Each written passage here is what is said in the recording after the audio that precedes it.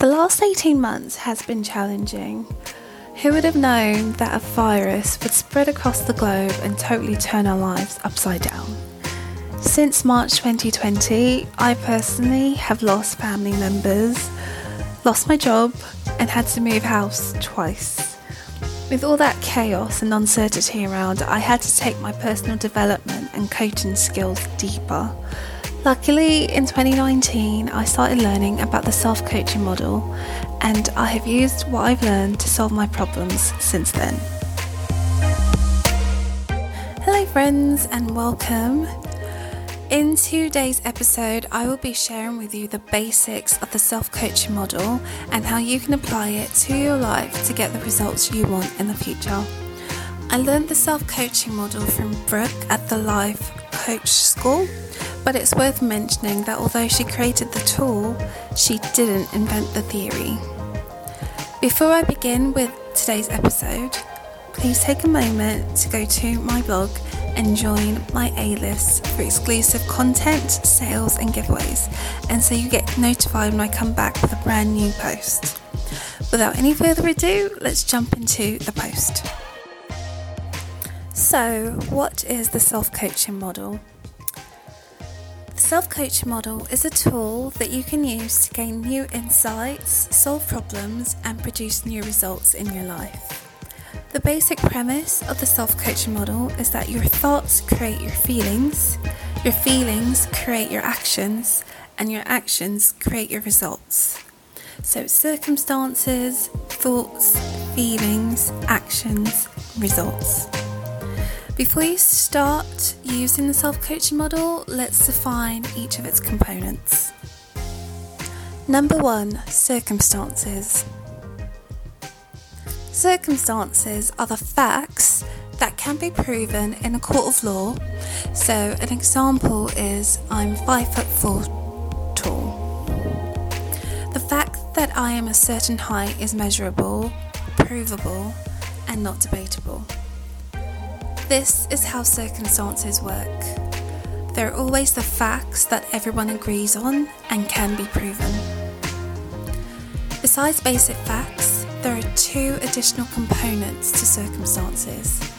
These are your past and other people's actions. The events of your pasts are circumstances.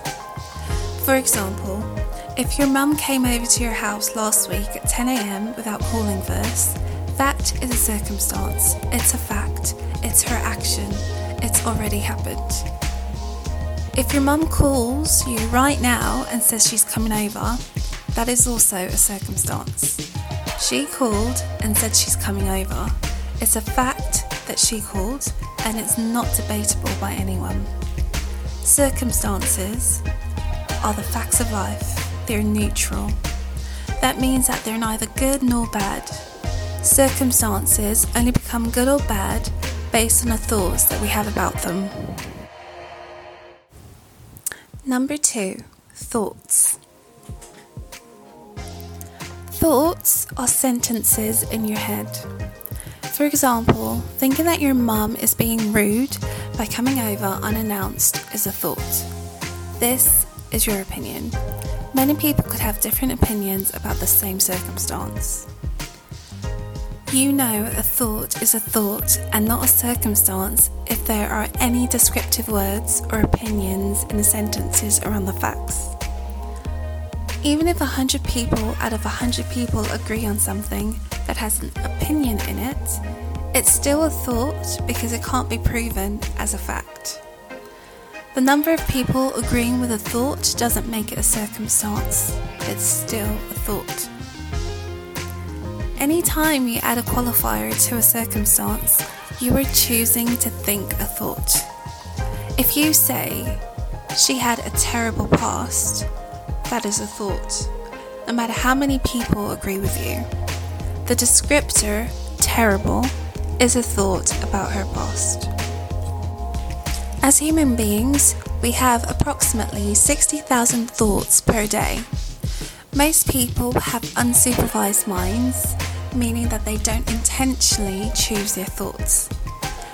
That is what gets them into big trouble. They feel so bad on a regular basis without knowing why or how to process their emotions.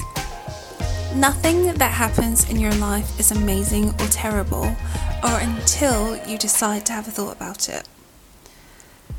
If you haven't trained your brain to think intentionally, you will continue to repeat your past and have the same thoughts you've always had. You have to train your brain to create new results for your future. This is what you can do with the model. Number 3, feelings. Feelings are vibrations in your body. We're not taught how to feel. Because of the way our brains have developed to avoid pain, we typically avoid, resist, and react to negative emotions. We need to learn how to notice, acknowledge, and name our feelings and experience them as vibrations in our body. When using the model, feelings should be described in one word. Examples of feelings that can be expressed in one word are happy, sad, angry, ashamed, determined, joyful, uncertain, and depressed. Many people confuse thoughts and feelings. For example, if someone asks you how you felt about your mum coming over unannounced, you might say, "I'm frustrated because she's being rude." In this example, the feeling you're having is frustration. The thought you're having about the circumstance is that your mum is being rude.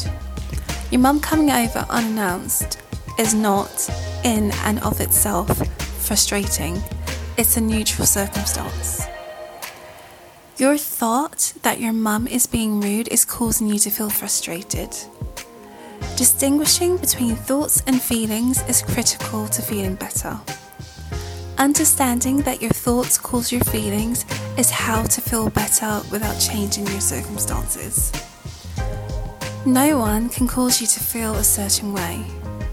Your thoughts about what someone did or didn't do are what causes you to feel something. Your thoughts cause your emotions, always. This is great news because it means you can choose how you want to think and therefore how you want to feel. That doesn't mean you'll feel good all the time. In fact, you feel bad about 50% of the time. But you'll feel bad because you're choosing to feel bad, not because someone else is making you feel bad. When you say someone else makes you feel a certain way, you give your power away. And in most cases, other people are notoriously bad at making us feel the way we want to feel. That is another reason to be thankful that you alone are responsible for how you feel. Number 4, actions, inactions, or reactions. Actions are what you do, don't do, or react to, i.e., actions, inactions, and reactions. In the model, your feelings fuel your actions, inactions, and reactions. For example, let's say by feeling frustrated with your mum coming over unannounced, you decide not to talk to her for the rest of the week. The frustration you felt drove the action of giving her the silent treatment. Your actions, inactions, and reactions will be based on the feelings that fueled them. If you're not taking action and wondering why, ask yourself what the feeling is that you're having right before you want to take action. Then, work backwards to determine what thought is driving that feeling. Number 5, results. Results are the consequences or outcomes of your actions, inactions, or reactions. Using the same example, the consequence of you not talking to your mum for a week might be that you're being rude to her and not showing up how you want to in the relationship. The problem with most coaching is that it focuses solely on changing your actions. When you change your actions and don't change the thoughts and feelings behind the actions, there's resistance, which makes it difficult, if not impossible, to see real change. That is treating the symptom instead of the root cause of the problem. The self-coaching model is a way for you to solve any problem instead of only fixing the symptoms temporarily. Using the self-coaching model every day. To start using the self-coaching model in your life, keep in mind 2 ways you can use it. Number 1, to solve a problem you're having. It could be something you're going through, how you're feeling about something, or anything else you want to deal with. And number 2, you can use it to plan your future. When you have a problem, coach yourself by using the self-coaching model and following the steps listed. So step 1 is to write down CTFAR, the acronym of the components of the model, in a vertical column. Step 2 is to fill in one line. It could be any line that you want to solve for. It doesn't have to be the action line or the feelings line. So for example, let's say you want to know why you're not getting up at 5 a.m. despite really wanting to get up that early so you can work out before your day starts. You could put in the inaction of not getting up at 5 a.m. in the action line. And step 3 will be to fill in the remaining lines. So, for example, under C for circumstances, you can just put exercise. Under T for thoughts, you can write, even if I do it, it won't make a difference. Under F for feelings, you could write apathetic. Under A for actions, you could write don't get up at 5 a.m, don't exercise. And under R for results, you can write down no difference is made. So when you discover the underlying thought causing the results in your life, you become aware of how you're responsible for the results. That awareness shows you how you're already creating the results, which means you can change your thought to achieve different results. You can believe anything. Stay with a thought long enough to gain awareness of it and to recognize that it's a choice. Observe yourself while you're having that current thought. Sometimes, if a new thought has strong enough evidence and you can believe it as well as the old thought, you may immediately drop the first thought for the new thought. So create new pathways in your brain by experimenting with new thoughts. This is how you can change old habits and patterns by practicing a new habit over and over. Practice trying on a new thought over and over. Or decide what you want your new thought to be and incrementally change it. Your thoughts only lead to your results if you actually believe the thoughts. For example, if your thought is that working out won't make a difference anyway, you can't start repeating working out is going to make a huge difference because you don't actually believe it. If you repeat a thought you don't believe, nothing will change. Instead, you need to repeat a new thought that you do believe, such as, I am human, and it's okay that working out hasn't worked out for me in the past. This doesn't mean it can't work for me in the future. That thought is neutral and incrementally moves you away from negative thought. Again, that thought only works if you truly believe it. You have to incrementally change your thoughts from negative to neutral and then to positive. That process is called laddering your thoughts to make real change. The self-coaching model helps you learn how to process your feelings and create the results you want despite knowing that you'll have problems along the way. Typically, people resist, react to, or avoid their feelings. The self-coaching model teaches you how to experience your feelings. Your willingness to experience negative emotions will directly affect your level of success. This is how you can change your entire life so it can be exactly what you want it to be.